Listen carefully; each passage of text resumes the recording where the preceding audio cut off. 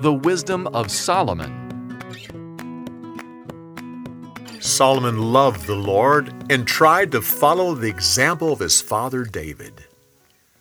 One day he went to Gibeon and sacrificed 1,000 burnt offerings upon the altar. That night God appeared to him in a dream. "What do you want me to give you?"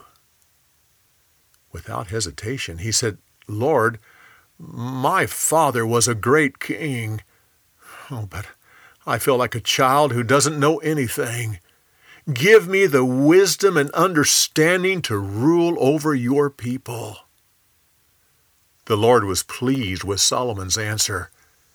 "You've asked for wisdom instead of long life, riches, or peace. Therefore I'll give you wisdom. It'll exceed what anyone has ever had or ever will have. I'll also give you great riches and honor, and I'll give you long life, but only if you follow me like David did." Soon after this promise, 2 prostitutes went to the judgment hall and stood before the king. One said, "This woman and I live in the same house. Each of us gave birth to a son.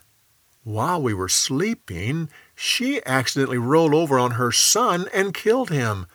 So, in the night, she took my child and put her dead son in his place.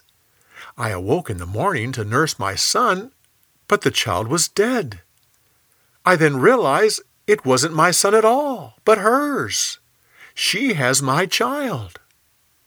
The other woman said, No, the living child is mine, and the dead one is hers." The 2 began arguing in front of the king. Solomon turned to a guard and said, "Come here with a sword." Pointing to the child, he said, "Cut the boy in 2 pieces and give each mother half of him." One woman cried out, No, don't kill my son. She can have him. Please, let him live." The other woman said, "Yes, cut him in half, so we both can have a part." The king turned to the guard. "Give the boy to the first woman. She's the mother because her heart cries out for the child." The people of Israel marveled at his wisdom. Solomon ruled over all the nations from the Euphrates River in the north to Egypt in the south. The whole region was at peace as long as he lived. There were so many people in Israel that they were like the sand upon the seashore.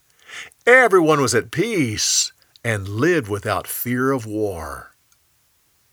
Solomon gained knowledge about many subjects. He had understanding about plants, birds, and animals. His wisdom was greater than anyone else on earth. Kings from around the world would send people to listen to him and learn from him.